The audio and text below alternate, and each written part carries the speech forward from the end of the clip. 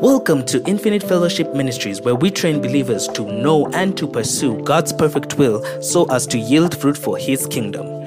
Here is a sermon by Bishop Gobanga J.O.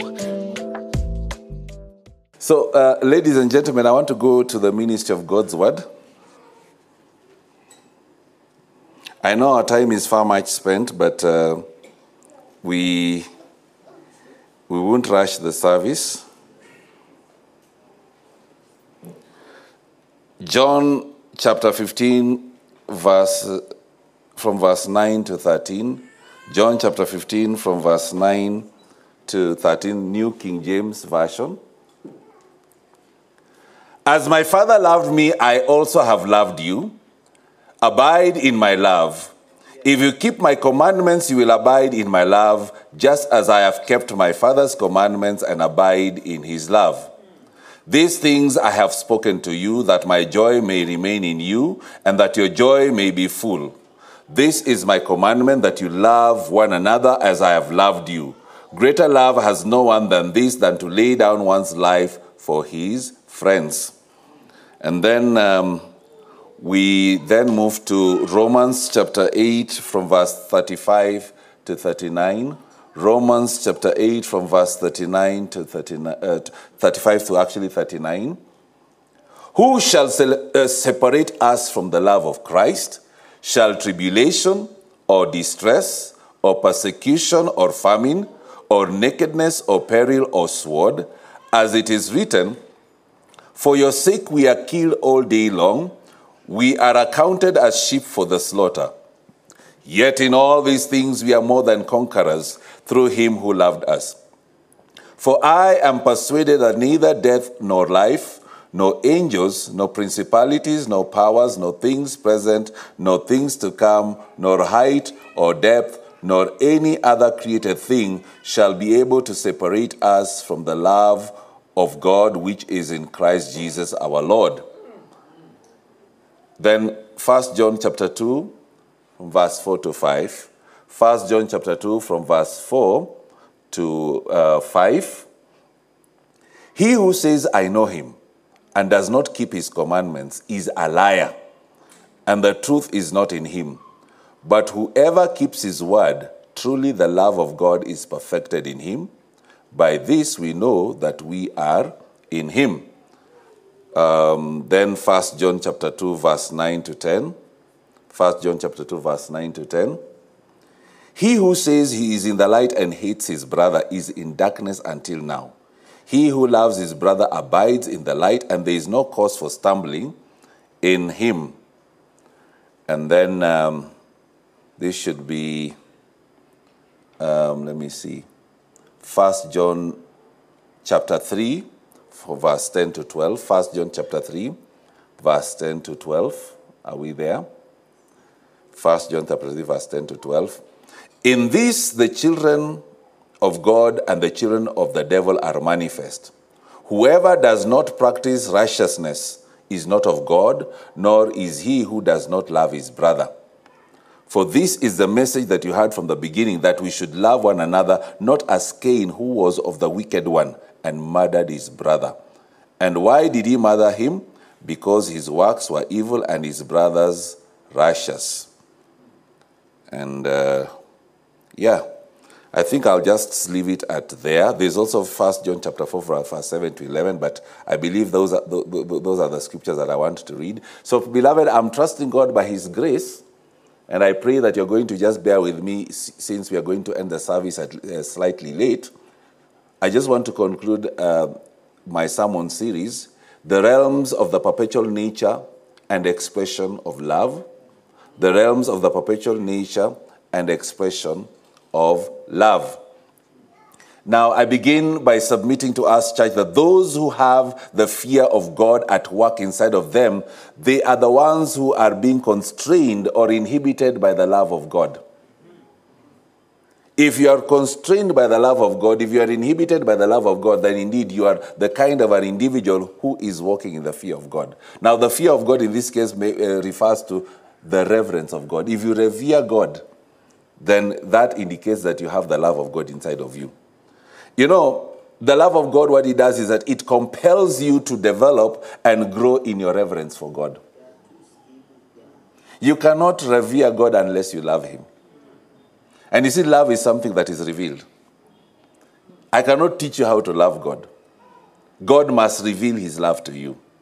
You know? You must understand that you only esteem the Lord as your sovereign when your life is governed by the sovereign will of God. And everything about you is defined by the love of God. Now understand, friends, everything else will die, and there are certain things that will cease to exist in your life and even in this life. But the truth is, there's one thing that will remain: love. Love is something that can neither be created, love can never be destroyed, beloved. You cannot kill love. It's impossible. And love can never be lost. It's people who get lost outside of love. But love can never be lost. But what happens is love can only be hidden in other expressions of life. Hello? Now, in the realms of the perpetual nature and expression of love, this is a sphere. I refer to it as a sphere of posture. It is a sphere of posture much more than an actual location. Okay? This is a space whereby you access via the right posture of your heart, so that you are able to see things from a divine perspective. In other words, the realm of love is the realm of sight. Now, when I talk about the realm of love being the realm of sight, understand, beloved, this is a place whereby you do not rely on your own eyes to see. This is a place whereby the Spirit of God gives you eyes that you are able to see with the eyes of God. You are able to see with divine insight. You see, you can be able to see things physically, but you do not have insight. But when you access the citadel of the realms of love, what happens is the Spirit of God gives you eyes. And those eyes enable you to see and to also have a divine understanding as to what is in the heart of God. Because, you know, as a believer, as you go about your life, you'll discover that there are certain things that you struggle with. There are certain things that you do not understand insofar as your walk of faith is concerned. There are things about life. There are certain mysteries you're not able to comprehend. And as a result, you find yourself leaning on your own understanding. And when you lean on your own understanding, you end up making wrong decisions. And that's why when God ushers us into this particular realm, the realms of the perpetual nature and expression of love, he enables us to receive his eyes so that we are able to see or to perceive with divine insight. That's something very important. And you know, in the realm of love, you find that nothing that is human that can suffice.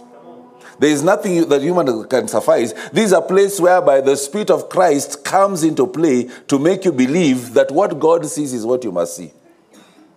God wants you and I to see what he sees. God does not want you to see what you see.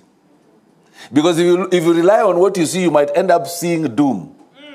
But when you see with the eyes of the Spirit, you are able to see hope even where there is doom. Come on. And then this is also a realm whereby whatever is the desire of God becomes your desire. You begin to desire the things of God, you desire the heart of God, you desire the will of God much more than your own desires. It is also a realm whereby you are able to see what God does, and as a result, you'll be able to do the things that God is doing because you have actually seen them. You rely entirely on what you observe the Father doing. You see, Jesus never did anything except what he saw his Father do. Do you know why? It was because he was dwelling in the love of his Father. Now, God is calling us to the place whereby we dwell in his love so that whatever we see him doing, we are able to do. Why? Because the impetus of his love is what causes us to act. That's the truth of the matter. At the same time, you rely entirely on what the Father says, and you will align yourself accordingly. For there to be alignment, friends, you must be in the realms of the perpetual nature and expression of love. This is a place whereby when God speaks to you, you will align yourself without questioning. The reason why you question sometimes the voice of God and the leadings of God, the reason why we resist the promptings of the Holy Spirit is because we are not walking in love. The love of God is not there. But when this love is revealed in you, when God says something, you'll not even question. you'll be able to say with the hymnologist, trust and obey, for there is no other way to be happy in Jesus. Okay? Now, let me say this, and I want you guys to listen to me very carefully. You know, as much as the church, and when I talk about the church, I'm not just talking about infamy, I'm talking about the body of Christ globally. As much as the church of Jesus Christ is imperfect, you must understand that it still remains the bride of Christ that Jesus Christ died for. Yes, there are things you do not like about the church. And you know, you'll find people saying, you know what, people in church are fake. There is no love in church. Pastors are fake and so on. You know, you'll hear that. But listen here, friends. As imperfect as pastors within the body of Christ may be fake, as imperfect as believers may actually be what they are, remember that is the bride of Christ. And you are part of that bride. Because you know, you cannot be criticizing what you are part of. How can you criticize yourself? You say there is no love in church. And the reason why there is no love in church is because you do not have love. So don't start criticizing the body of Christ. You can criticize and go to social media and write everything. But listen here. Aren't you part of that body that you're criticizing? So if the church is imperfect, does that make you perfect? Infamy, I'm talking to you. If the church is imperfect, cases of immorality, some pastors are gay and so on, and you're so angry about that. So because you're not gay, you want to say that you're not part of that. You are part of that, my friend. You may not be practicing it, but the fact that you are part of the body of Christ, meaning you cannot abdicate responsibility. You are there. And remember, friends, Jesus Christ died for the same imperfect church where they are lesbians. Yes. You are connected to them. You try and remove yourself from the body and say, you know what, I cannot be part of this. Let me just be me and worship God alone. My friend, you cannot worship a God without the body. If you try to do that, then you are a cultist. You know, you can't claim to love Jesus and yet you hate his imperfect church. You do not like us pastors, but you claim that you're part of the body. My friend, you are a liar, according to the word of God. If you love Jesus Christ as your Lord and Savior, you have the responsibility to love his imperfect church. You have a responsibility to nurture and protect and unify his church. In other words, beloved, we must move from being critical to being people who are able to cover. You see, the Bible says love covers a multitude of sins. Love does not expose sins. When people mess in church, don't think that they're doing something spectacular or something that is out of the ordinary. What people have done in the past and what they're doing right now happened before. It happened during the time of the apostles. That somebody has gotten pregnant. I mean, friend, that is normal. It's something that happens, and it will go on happening. And you know, one thing I've realized, God is not very edgy about the fact that people are falling into sin. God is more concerned about how do we react to sin. You know, there's a difference between reacting and responding. Most times people react instead of responding. The first thing you're supposed to do is to respond in prayer. Now, how do you pray? You pray for yourself that you may not react. And then number two, you pray for those who have fallen into sin. But what happens in church is that we are so reactive. We react to everything. And yet, you know, you forget that your own sins, the ones that people don't know, are yet to be exposed. So at the time when yours gets exposed, even the drastic decisions you make are quite interesting. And those that have backslidden come back to the kingdom, and you backslide never to come back again. Huh? You must understand, beloved, the Bible says that there is no fear in love. Perfect love casts out fear. Because, you know, friends, fear has a lot to do with punishment, you know. And whoever that fears has not been perfected in love. The challenge we have in church is that people are operating in fear. And you know, fear is of the devil. Let me help people who struggle with sin. You're struggling with certain habitual sins. You're struggling with your temperament and so on. Listen here. The solution is not for you to stay away from fellowship. That is being irresponsible. Come in the midst of the brethren and tell the brethren, I am having challenges here. I need help. The problem is people do not want to be truthful. You keep certain things to yourself and then they end up killing you. What you don't confess will come and destroy you. One of the ways of confronting sin is by you exposing it. Now, the problem is that we are so married into sin until we feel that when I expose sin, I'll expose myself. My friend, it is not you who's being exposed. It is the sin that you committed. Isolate yourself from it. Let it be dealt with in church, in a Bible study or wherever, in the council of 2 or 3. Because the Bible says a matter shall be established where there are 2 or 3 people. You get what I'm saying, beloved? Yes. And let the brethren pray for you and help you come to the place of being restored. Of course, the Bible says that when somebody has been caught in any act of sin, you who is spiritual, you must restore that person with a spirit of humility, lest you fall.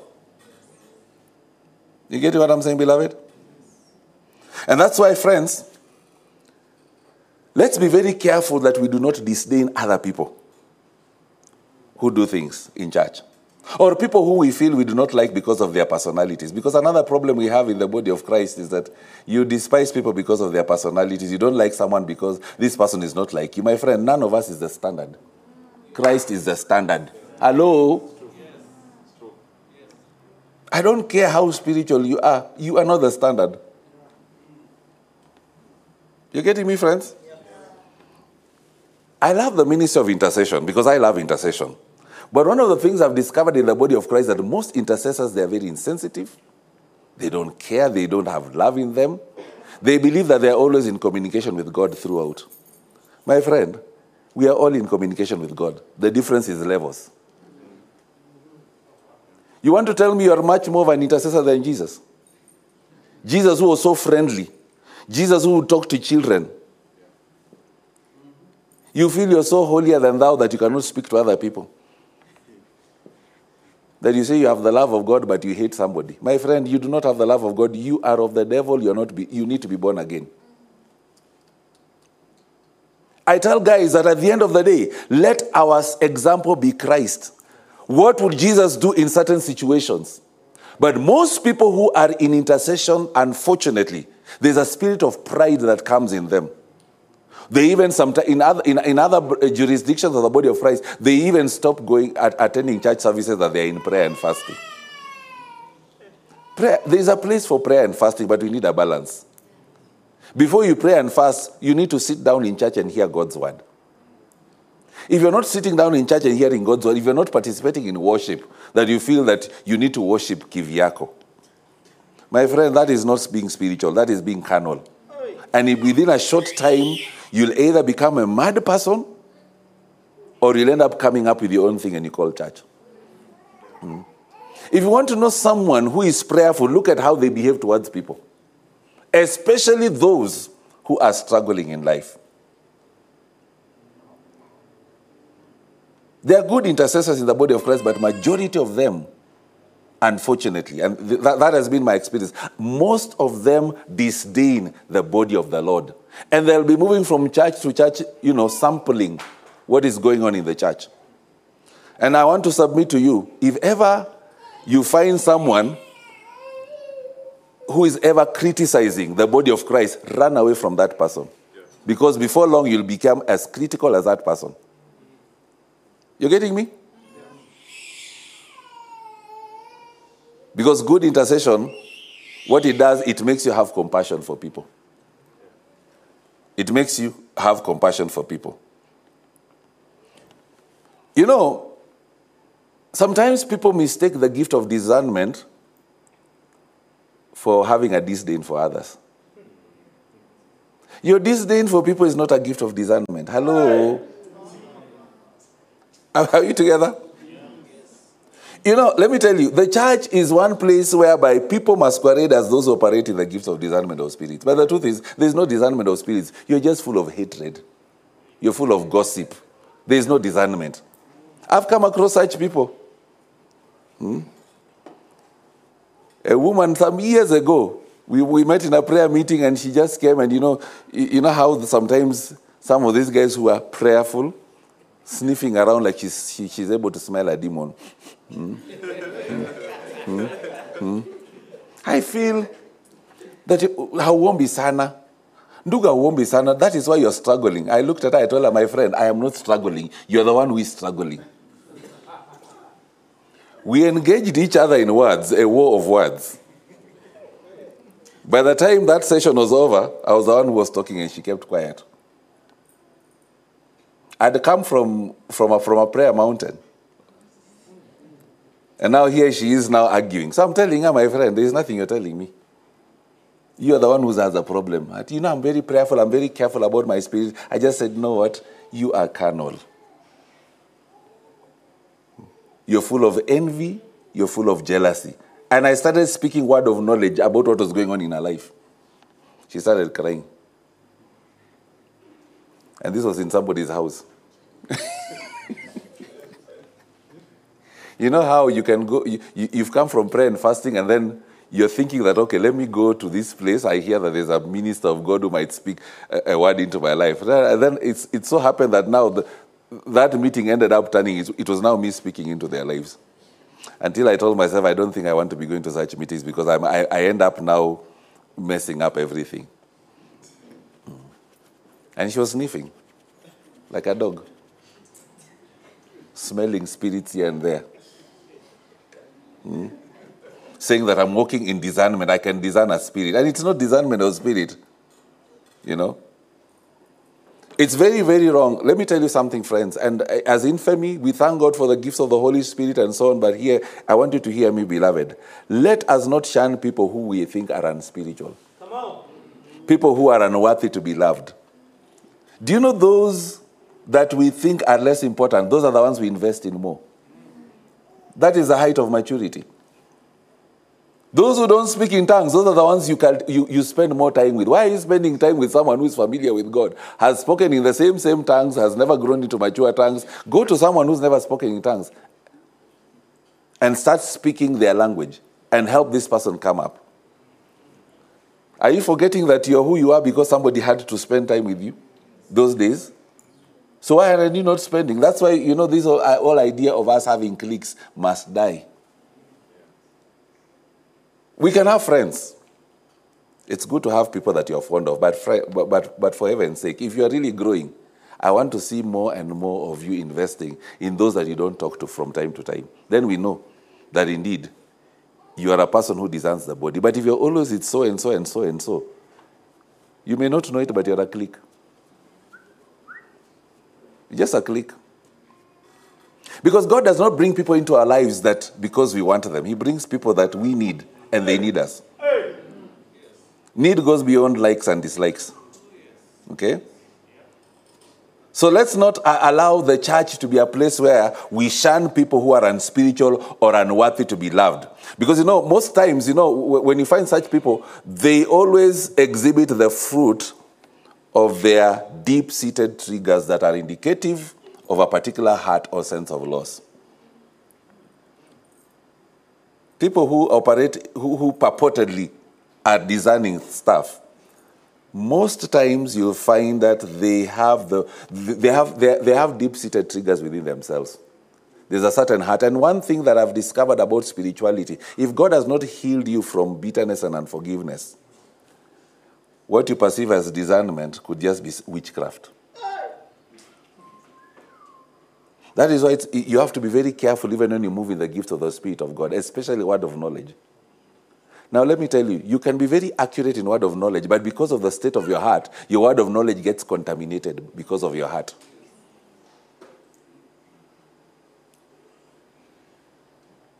One thing God told me is never ever should I give a prophecy when I'm hurt. Because the moment I do so, I may be very accurate. But unfortunately, is that there will be no virtue. from him that will touch the life of a person. So you find that what that person receives is heart, not love. And that's what's destroying the body of Christ. That's why you find that a lot of people are out there confused because they don't know what's going on. God told me, never ever give a prophecy. Don't even move in the gifts of the Holy Spirit, especially when you're not in that right state. And then let's say, for instance, you're in the right state, and then you look at somebody.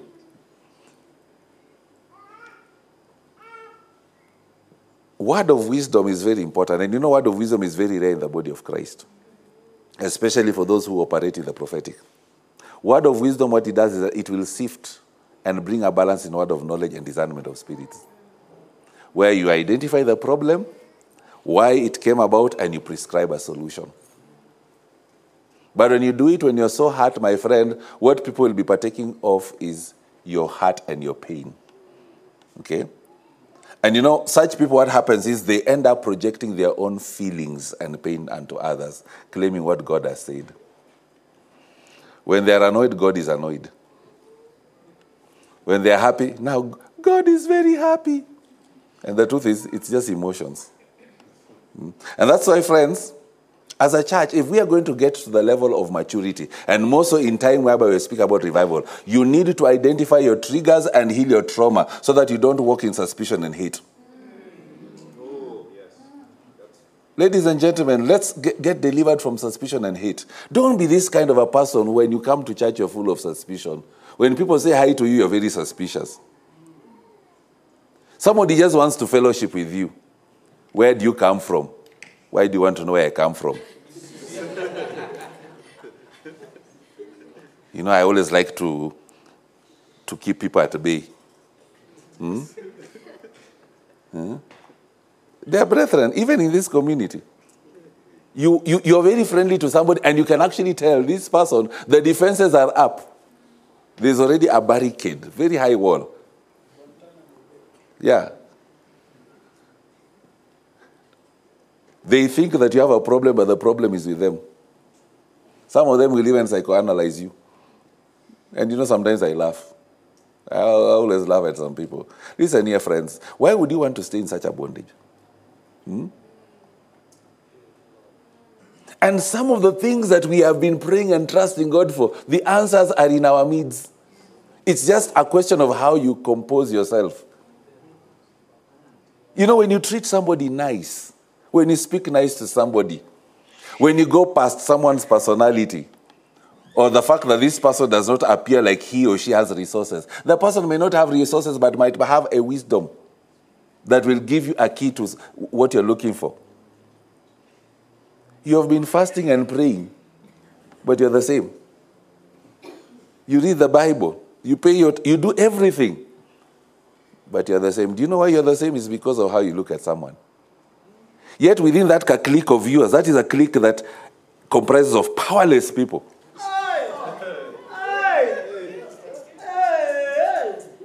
They are so powerless insofar as what you're looking for is concerned.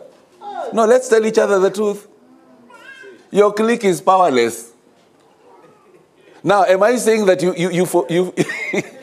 am I saying you forsake your friends? No, that's not what Bishop is saying. But listen here. Keep your friends, but remember the answer is outside that circle. That is how some of us have survived. I also have friends, but let me tell you something. When I'm seeking God, I tell the Lord, you know what? On this matter, you'll have to lead me. And I've gotten my answers in places I least expected. A person that I ordinarily would not talk to, but because of the leading of the Spirit, we sit down with that person and the person tells me everything that I need. I'm telling you. When my mother passed on last year, some of the people who came through for us were not necessarily our friends. I and my sister especially. I didn't know some of the friends of my own younger sister. My sister is last born. She's the only lady in the family. She always tells us that I'm the mother of this family now that mom is gone. So treat me with care. And we say, yes, my sister. She's younger. But the thing is this. I relied so much on her own networks. Some of our friends are not believers. But my friends, Beloved, let me tell you, these people came through in ways that we never expected. My networks in Kisumu, most of them have relocated out of Kisumu. That thing humbled my father because, my dad was very critical of the kind of people my sister hangs around with. But during Mom's passing, that is when my father appreciated some of the friends of my sister. Some of them are not born again, but you give them a task to do, they will do it. When it came to even resources, we even got resources from some of them. I'm telling you. Now, if at all we had stayed within our circle, we know we are brethren. We need to get, and yet hakuna pesa hapo. People are so dry. We need to pray. We are believing God for money to buy a coffin and so on. Haitakuja. God can teach you humility through various ways. I'm telling you. So never despise people out there. Infamy. Don't despise people. Sometimes, there are seasons whereby those that we love most may not do what we are seeking for, but it doesn't mean make them bad. But there are people out there that just by how you relate with them, they come through for you. And as a result, they may end, if at all they are not born again, they'll get saved. That's why we must walk in love. Love goes beyond feelings. I'm telling you, friends. You must know, beloved, don't allow your trauma to speak louder than your love and witness for Christ. When trauma begins to speak, I'm telling you, it's painful. Of course, it's good to admit that you're going through trauma, but don't allow it to speak in Christ's name. Those who are listening to you may get the wrong picture. Okay? And then also, sometimes you come across people in your life and they become part of you and you love them. There are those seasons whereby people just come and so on. And then, after some time, like us infamy, you lose them along the way. And then, you keep questioning as to what happened. You would even feel hurt. Maybe you might feel that you're not good enough. But let me tell you, friends, losing people or losing friends or closer acquaintances is part and parcel of life. And what they do is that they come to teach you how to handle life alone. Okay? These are people who teach you to be able to grow out of pain. Hey! The loss of friends was meant to change you to be a better person. You get what I'm saying, church? As a community, we have had people who've come and gone. And some of you have been wondering now why and so on. Listen, these people, their departure was for your good. It was more of for your good. They came to teach you how to handle life alone. Because maybe you had reached a point where you are too dependent on them. And God does not want you to be too dependent on a single individual. God wants you to be dependent on Him. Even when He uses a particular person to come through for you, that person is not God. He or she is not God. You get what I'm saying, beloved? So whenever you lose friends, remember, God is also teaching you how to grow out of pain. Because maybe as a person who just loves pain, you are so married to pain, you fellowship with pain through in and out. God wants you to grow out. And that's why you keep on losing people in your life. And that's why the loss of people, loss of individuals is basically supposed to change you to become a better person. Because friends, the bedrock of life is not pain. The bedrock of life is love. Love is the source and the evidence of life, church. Love is what sustains life. You get what I'm saying, beloved? Yes. And then the other thing is love is basically the demonstrated power that expresses the essence of life. You're getting me? What I'm saying? Love is also the exalted spirit of life, which expresses the fire that consumes the heart of the believer. I remember saying in the summit, day 3, that love is basically the nerve center that allows the perpetual streams of light to flow in the multiple channels that fulfills the purpose of God. I also remember telling us during that particular time, for those of you who are not paying attention, that love is the completion of everything. It is a completion of everything that pertains to your life as well as also destiny. And then, One thing about love that I love most is that love takes you beyond the veil of imperfection that limits your ability to express your potential. Okay? When you love people, beloved, you go beyond the veil of their imperfection. Because what happens is, when you focus so much on imperfection, you end up being limited. When I see your imperfection, what happens is I consign myself within the place of limitation. And therefore, I'll be unable to express my potential. But when I hang out with you, I'm able to trust God to see beyond the veil of visibility. I'm able to see what potential you have in Christ, notwithstanding that you are imperfect. Now, what is the deepest definition of love? Or what isn't the definition of love? Listen, beloved. The deepest definition of love the deepest definition of love is not to give. I know that that's probably what some of us would think. Love is not necessarily giving. The deepest definition of love is to lose. That is how to define love. Give and it shall be given to you. Pressed down together, shaken, running over. Yeah, that is scripture, but listen here. The deepest definition of love is to lose, not to give. You know, God the Father did not just give up his son, beloved. God lost his son. He lost his son to the world because of love. The Bible says he loved the world, that he gave his only begotten son. He lost him. Okay? You know, when self begins to occupy your mind, what happens is you become unable to manifest love. All right? Because true love is selfless, if you didn't know. Okay?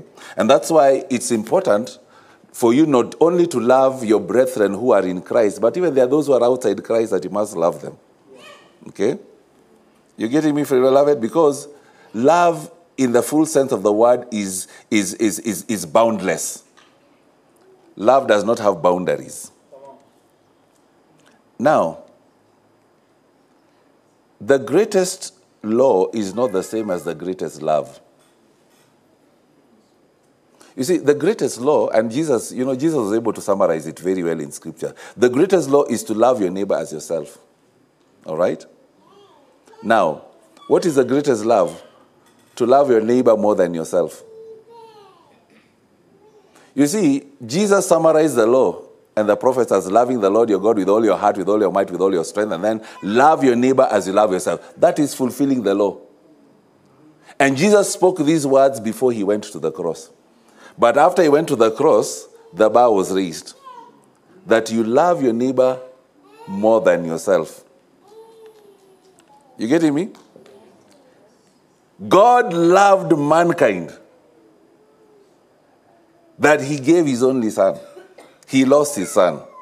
God preferred to lose his son Jesus Christ to the fallen world so as to redeem mankind. And that's why you find Jesus decided to let go of his throne. He let go of his authority. He let go of the privileges of the celestial courts of heaven to come and become like man. He left that to come and save us. That is love. Because he preferred that the church be sealed eternally. And that's why, beloved, no matter how much the church of Jesus Christ may appear to be disgraceful, no matter how much she may mock her Christ, you must understand Christ will never reject the church which is his bride. That is how much God loves us. No matter how disgraceful we are, he will never reject us. That is to tell us, beloved, no matter how disgraceful a congregant in this community is, let's not reject that congregant. Yeah, that's true. You're getting me? Infamy? Yeah.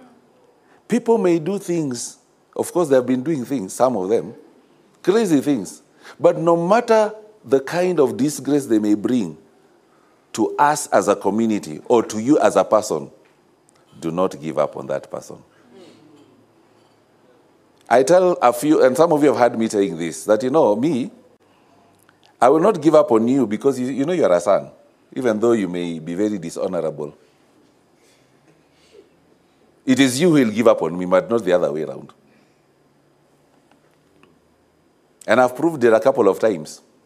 There are those who live infamy, and then after some time when they meet me, they expect me to be very angry, and they find that I'm just smiling and I'm behaving like things are normal. Bishop, can we go for coffee? Why not? With all pleasure. We sit down and we talk and we go, without even revisiting what happened. You know? To the point even when they go through their messes outside there, it's so funny that I'm the first person they confide in. And I'm a willing pastor. Because you find that there are pastors out there, they'll only love you until the time when you bring disgrace upon yourself. Yeah. But for some of us, we give time. When someone has done something disgraceful, if that person reaches out to you, please listen to that person. Don't use it as an opportunity to condemn that person and remind that person, you know what? You remember how you left infamy in a disgraceful way? Now God is punishing you. That is immaturity.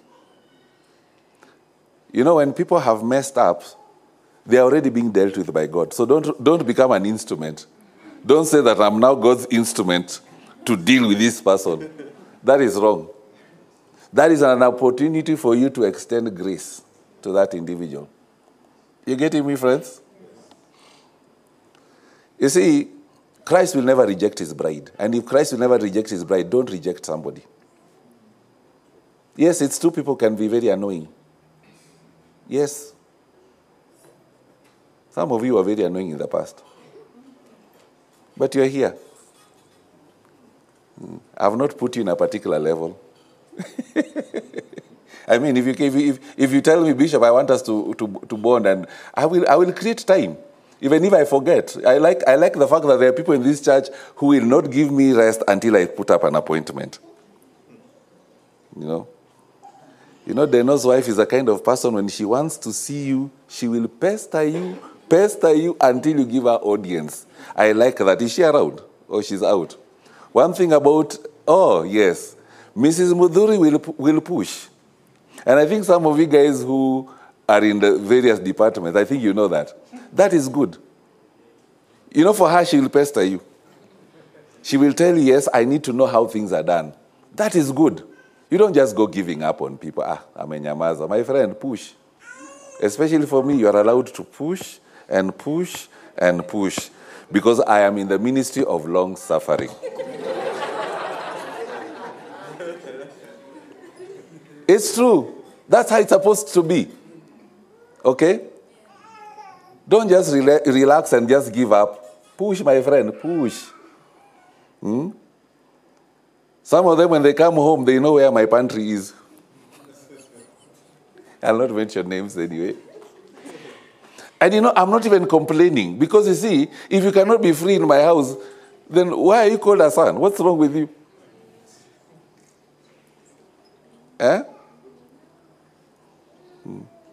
There are those who they'll say hi to me while they're going to the kitchen.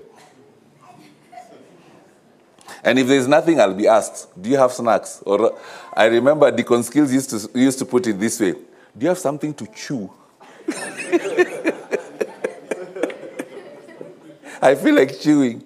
I think I really miss Rev Skills. Now he's a reverend. He used to do that. And I used to love that, because at least it tells me he is free. Okay? Of course, there are certain rules and regulations in my kitchen, but that does not mean that you should not exercise your liberty. Why can't you exercise your liberty and yet there are things to chew? Okay? You get what I'm saying? You see, loving your neighbor as yourself is the greatest of all laws, according to the word of God. But remember, beloved, when the law was fulfilled in Christ, when he went to the cross, let me submit this with a lot of care, and I'm going to qualify it. Loving your neighbor as yourself no longer applies to a believer in the New Testament after the cross. I know that's hard. Listen here. Loving yourself cannot fulfill the demand of divine justice. Because, you see, Jesus did not love us as himself. Jesus loved us more than himself, and that is why he died, so that you and I might live. Okay? And that is why true love is to lose so that another person may gain. You getting what I'm saying? You see, loving your neighbor as yourself is the summation of the law, but you must understand, that in and of itself cannot fulfill the law. It is Jesus who fulfilled the law. Jesus is the one who fulfilled the law. But you living as per that particular dictate does not fulfill the law. You see, when you fulfill the law, or rather, in order to fulfill the law, love must go beyond self. Love, and look at it this way, and we've actually read it in one of the scriptures. Love must first of all be received from God, such that you are able to love one another just as God has loved you. In other words, it cannot be about what I have as love. I must receive love from God. He must reveal it in me. And just as God has revealed it unto me, I'm able to, to allow myself to be a channel through which God will reveal his love to you, such that I love you as God has loved me, not loving you as I love myself. Are you seeing the difference? Loving you as I love myself is dangerous because I might reach a point whereby I'm unable to love myself. So what happens? If I'm not able to love myself because of the things I'm going through in my life, my friend, you'll begin to think I hate you. But if it is God himself at work, it is no longer me, but it is God at work in me. So much as I'm going through a crisis, I am still able to love you as God has loved me. Okay? You see, this is a love whereby, beloved, you lose everything so that your neighbor may gain. This is a love that invests in your neighbor's life and happiness while you lose. Whatever is gain to you, beloved, you must lose it for your neighbor to gain. That's the word of God.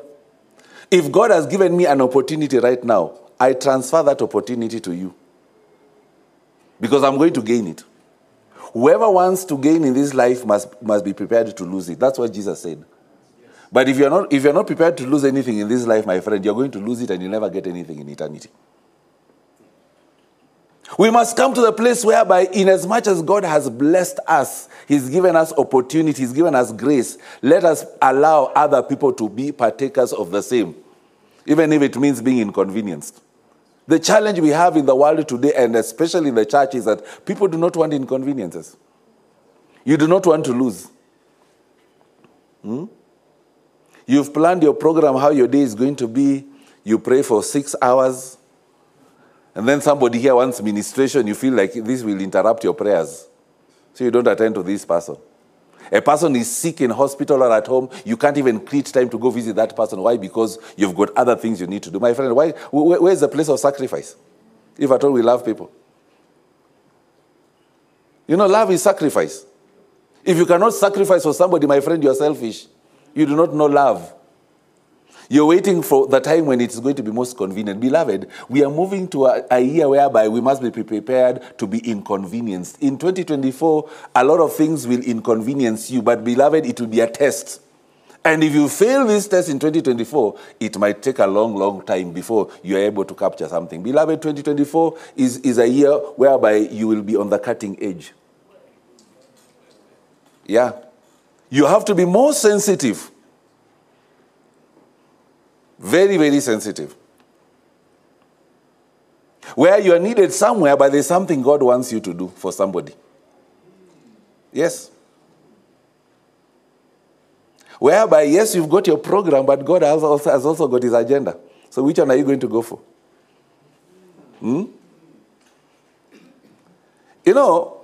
If you want to gain, beloved, before you lose your life, you will lose it and you'll never gain it ever again.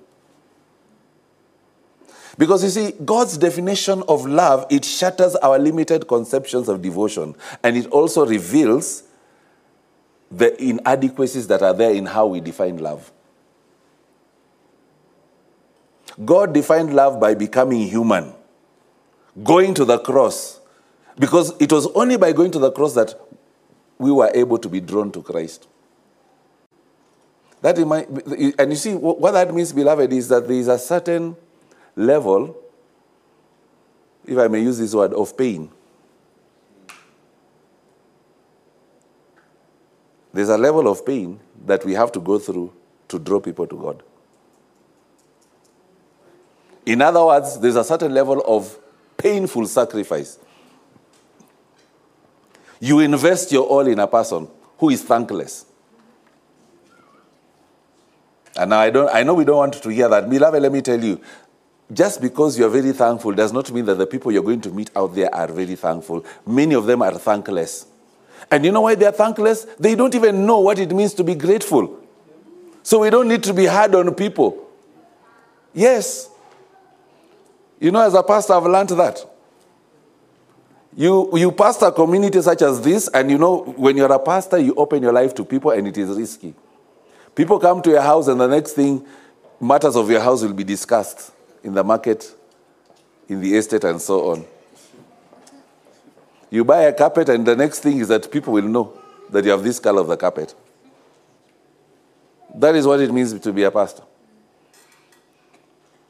Being a pastor means that, you know, when you've bought an electronic, be prepared for a carnal congregant to talk about how the tithes and the offerings are the ones that went towards buying that. Yes. So now the question is, do I stop inviting people home? No. Let them come. Let them come. Do I reject them? No. Because some people grew up in families where they never knew what it means to appreciate anything. They don't know. And when we teach them how to be grateful to God by being grateful for them, they will learn. They'll definitely learn, beloved. Okay? You see, beloved, when you look at it even from the Word of God, love is defined whereby God seeks to embrace mankind at the time when mankind is rejecting God. How many of us are prepared to embrace those who reject us? Oh, Bishop, you know, people say a lot of things about infamy. We are this and that. We are a funny church. Yes, they will say, and they'll keep on saying. Now, if you have a problem with that, why are you here?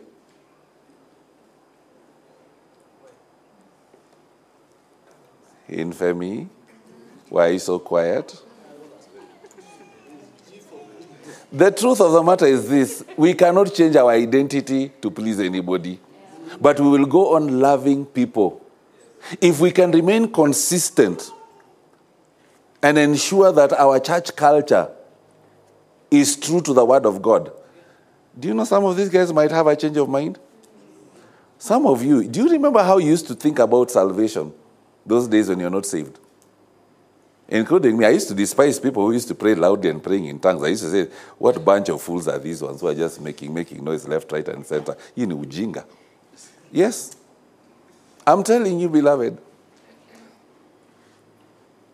Those were days whereby, you know, Pastor Wilfred Lai is the first preacher in this country to preach on TV, KBC, the first one. Whenever I would see, what was it called? Not Revival Times. What was the name?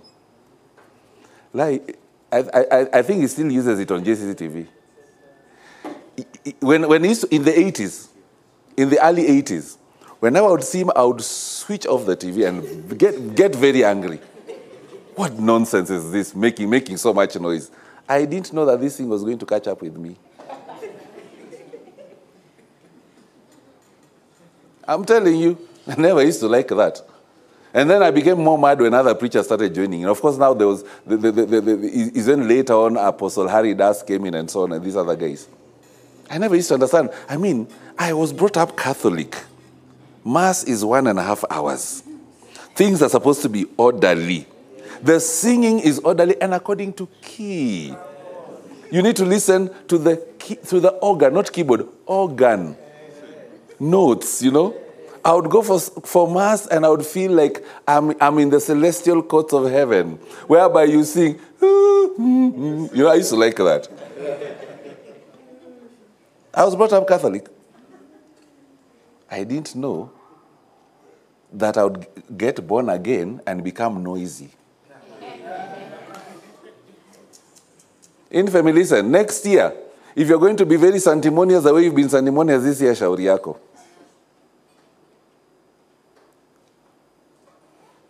You get what I'm saying? I am Pentecostal, and the church is supposed to be a place of noise. Wacha hii kunyamaza, mnanyamaza like intellectuals. You're not attending a lecture. You're in church. You're supposed to be noisy and on fire. Are we together in Infamy? Yes. Wacha kutulia kama maji ya mtungi. You're supposed to be on fire. Where things are just in a mess. That's how we grew up. I grew up in a church whereby things were fire. The preaching was fiery. The worship was fiery. Demons are just manifesting in the midst of the service. No one is even laying hands on you. In fact, whenever people saw you, if let's say in the midst of worship or the preaching, you fall down and you start manifesting the demons, people know that you are a new person. Yeah. You're sorted out, and the next thing when you wake up, you find someone speaking in tongues, even without even being led to the sinner's prayer. I'm telling you. So next year, we better prepare to be very, very noisy. Extremely noisy. Yeah? You know, Cardinal has been the only one making noise. You guys need to be noisy. Yeah? You need to be noisy. Okay? Listen. Jesus, when he was hanging on the cross in Luke chapter 23:34, you know the very, very famous words he said, "Father, forgive them, for they do not know what they are doing." We must learn to forgive people even when they persecute us, because they don't know what they are doing. The people who talk ill of you, that colleague who undermines you, do you think these people know what they are doing? They don't even know what they are doing. You have to love them. Okay? You must be a kind of a person who pours his or her life as a drink offering, without conditions, without limitations, even while you are undergoing a torturous moment. When you're being persecuted in the office, at the place of business, when you're dealing with civil authorities and so on, it is normal. If you're following Christ, my friends, you must be a partaker of his sufferings. Because suffering has a prophetic purpose. You're saying that you want to know love. That is love. Inakuanga tu hivyo tu. Because Jesus allowed his body to be shattered and his blood to be spilled out for our salvation. And that's why, beloved, divine love is without condition and it has no boundary. Okay? Because divine love is the sum of all things. And from divine love flows every other thing. Anything else that is outside of divine love is a kind of love that is selfish, and it is darkly rooted in lusts and desires. Okay? You getting what I'm saying, beloved? And you know, Jesus knew very well, even when he said this was love your neighbor as yourself, he knew very well that in and of itself is not sufficient. And that is why Jesus decided to take the love that he had received from his Father, and he conferred it upon us. You and I must take that love that you have received from the Father. That is, if at all you've received from the Father. The love that God the Father has given to you, you give it to somebody. Okay? That's how it's supposed to be. And remember, you cannot give your life as a sacrifice without giving out love. Jesus had to precede giving up his life by loving the world. Why is it that people struggle with sacrifice, especially when it comes to offerings and tithes? It's because people do not love. When you love God and love him genuinely, you'll not withhold anything from him. You'll not need a pastor to read a scripture to you. You know, in some places, they have to read a scripture and explain it so that you give properly. My friend, here we don't do that. When you love God, you'll not be limited by 10% or 15%. Your percentage is God. God percent. Where you allow the Spirit of God to move you to doing things. And I usually like that kind of giving, where you're moved by the Spirit of God, where you lift the bar, the bar goes beyond 10% because you love him. That is what the New Testament is all about. Okay? So you have to give love first before you offer your life. Because, beloved, until you give up the love that you have for yourself, beloved, you can never sacrifice for an individual. Now, am I trying to say that you hate yourself? No. I'm just saying that whatever good that God has been to you, be the same to somebody. Even if it will mean you losing an opportunity. In other words, invest in people. Don't invest in people at your convenience. Don't be too programmed. You getting me, friends? Don't say that, this is my time to get married, so you wait until I get married, then we'll revisit this matter later on. There is no revisiting. The only time to invest is now. If it interferes with your wedding budget, Gloria.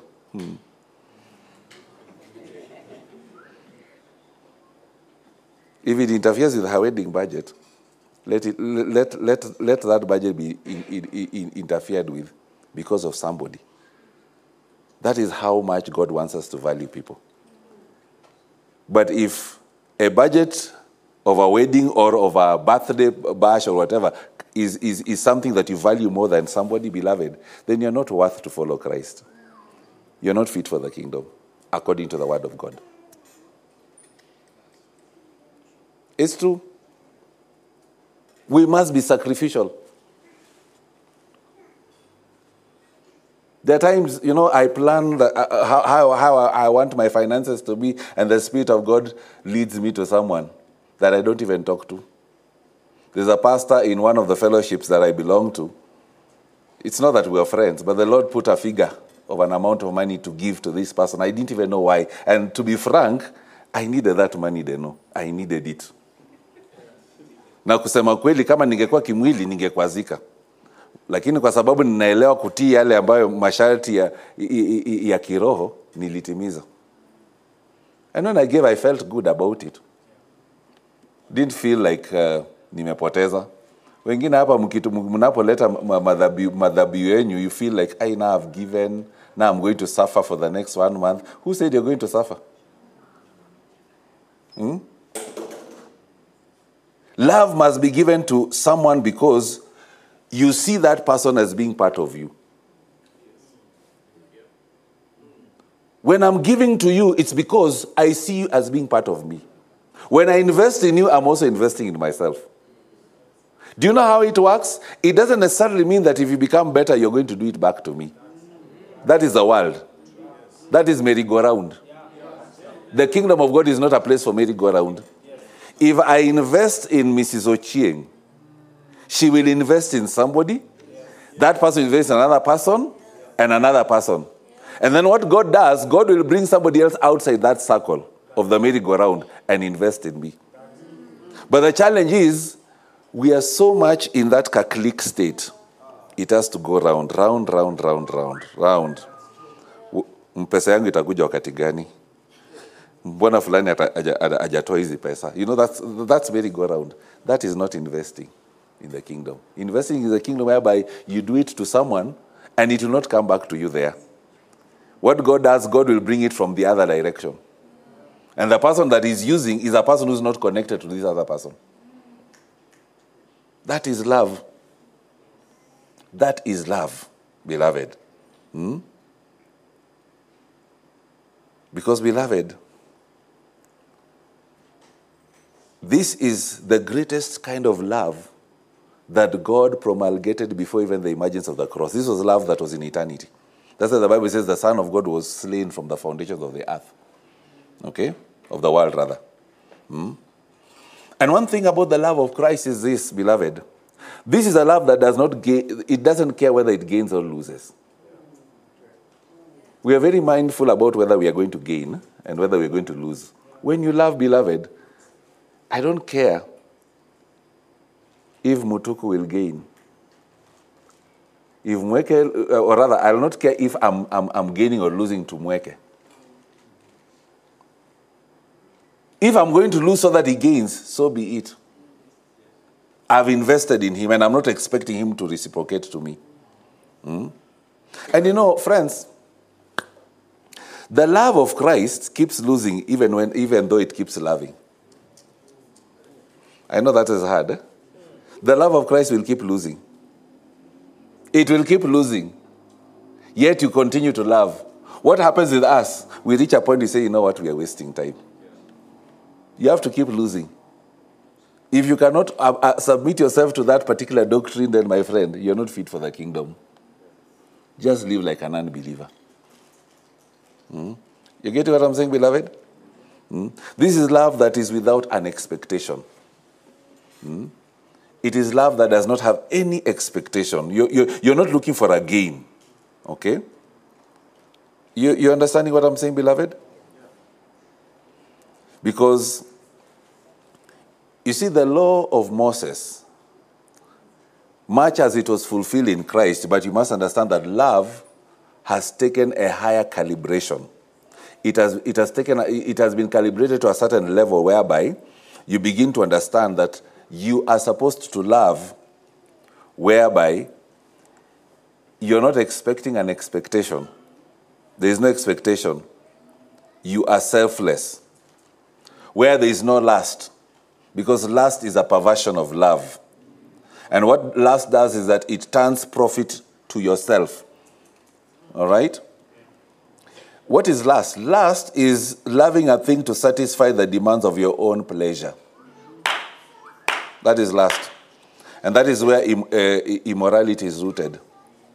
And that is why the first principle of love is not to gain. The moment gain becomes your priority of love, it is called lust. You understanding what I'm saying, church? Is that so hard?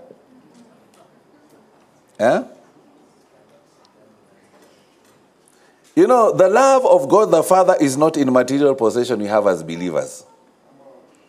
Neither is it in the degree of service we render to him.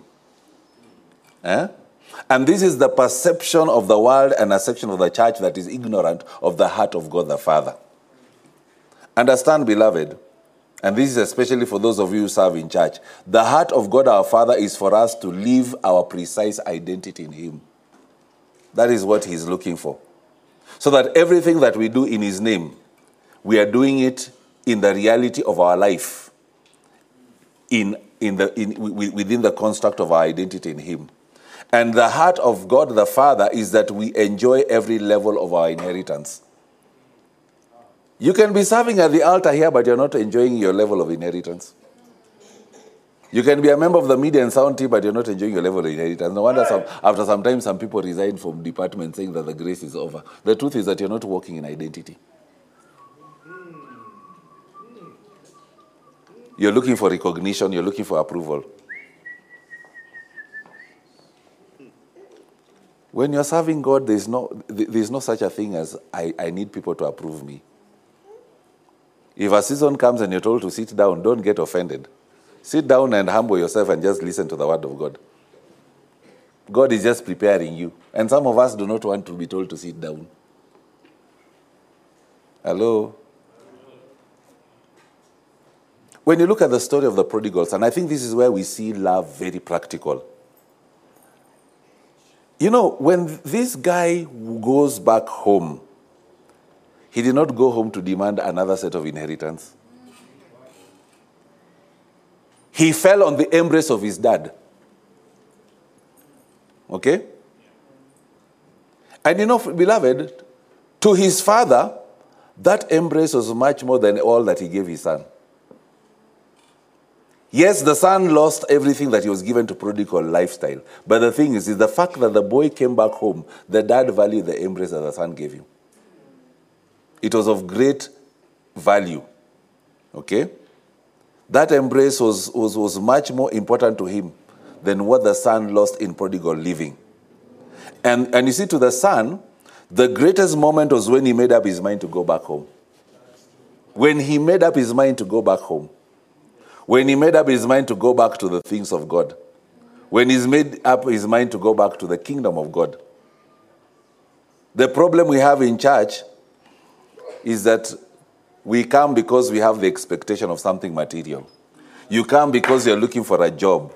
You come because you're looking for sponsorship. You come because you're looking for a scholarship and so on. You come because you are needed. And that is why you find that people sometimes find it very hard to stay in a community such as this, because you're looking for something. And as a pastor, I can tell this one is looking for something. And what I do is that I deliberately act like I'm insensitive. Not because I'm insensitive. I want that person's heart posture to be right. You get what I'm saying? Yes. Or what I do, and I'm sure the board members can tell you this, a request will be made to me about someone who is in need, and I don't consider that request as important. But somebody else's request is important. So what happens is, the person who thought that his or her need is important begins to feel like, why am I being ignored? Why am I not being respected? Mbona fulani anaangaliwa? That's when I know, so you're just in the kingdom because you're looking for stuff. Na nakulenga tu. Because as far as God is concerned, what you think is priority is not priority for you. Yeah. What if your help is going to come from outside the church? When you join the kingdom, beloved, you must understand, you are joining the kingdom not to receive anything of material benefit. Because your inheritance is in Christ. Let's begin from there. The prodigal son went home to receive and experience the unconditional love that his father would give him. You see, unconditional love, it does not consist of what you receive materially. Unconditional love is something that is beyond that which is material. Because things which are material, they will always have an expiry date. Okay, guys? And that is why I understand that the love of the Father is revealed in dealings, not in things. Lemando mokosi etera. The Father's love is revealed in dealings. Process. The infamy lingo. Okay? Now, listen. Dealings can either be pleasant or unpleasant. And of course, for infamy, it is the latter. Okay? Dealings may be unpleasant to your emotions, but it is for your own good and for the sake of alignment. All right? Do you know God can take away your job to help you get on track if that job is contending with His will for your life? Huh? Let me tell you, those of you who love your jobs, hey, let me not speak doom. Some of you don't understand what I'm saying. If God knows that your job or your business is contending with His will, He will take it away and allow you to stay in that state. You get what I'm saying, beloved?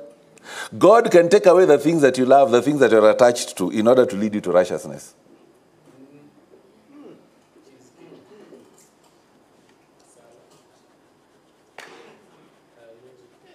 Parents, listen to me.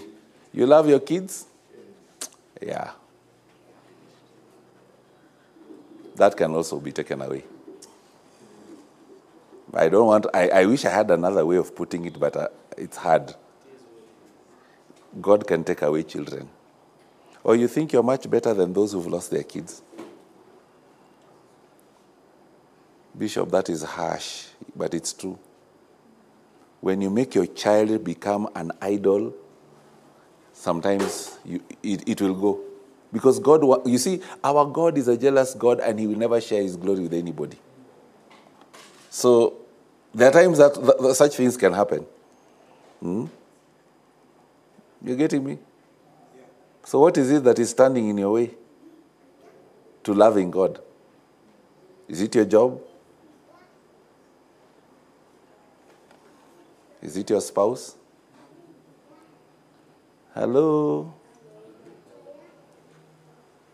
You did a holy wedding. Yes, it's true it was holy.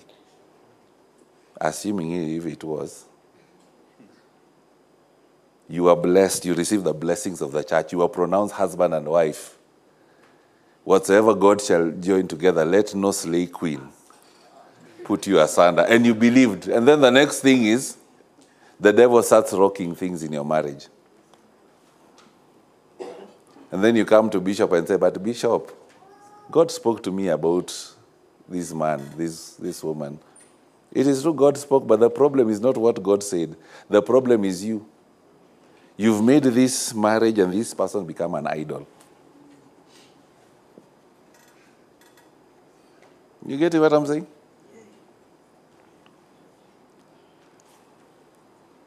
Spouses, you have to bear with me, but can I say something to spouses? Some of you, you value your partners more than God. Here, not those who are watching, here. You know, I watch how people carry themselves. I watch even how you behave. And I usually say, God, I wish these people could actually know what they're doing to themselves. Thank God for marriage. Marriage is good. It is of God. But your spouse is not God. There's a place where you must make sure that only God occupies in your heart. Not your husband, not your wife. Because there will come a season whereby your partner will need you, will have to rely on your prayers, on your faith, for things to stand in that union. Now, if both of you are busy worshiping and adoring each other and Christ is not there, what happens during that time of tribulation?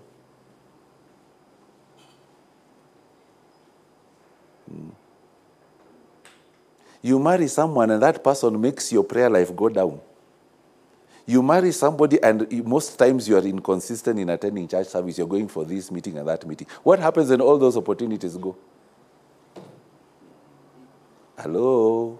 I know you don't want to hear that. Because you see, a time may come whereby the things that you're chasing after will be taken away. So what happens now to you?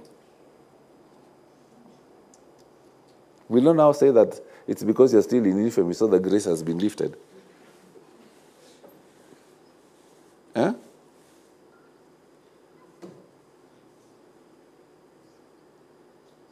Don't allow your partner to become a god. There's a place where God wants to be God in your life.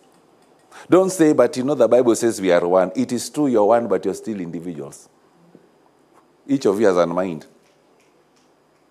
I'm not trying to say that you start contending with each other, but remember, a time comes whereby your own spouse will hold you to account for misleading him or her.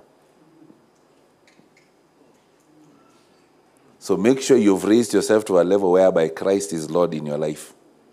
And you are able to balance things out vizuri.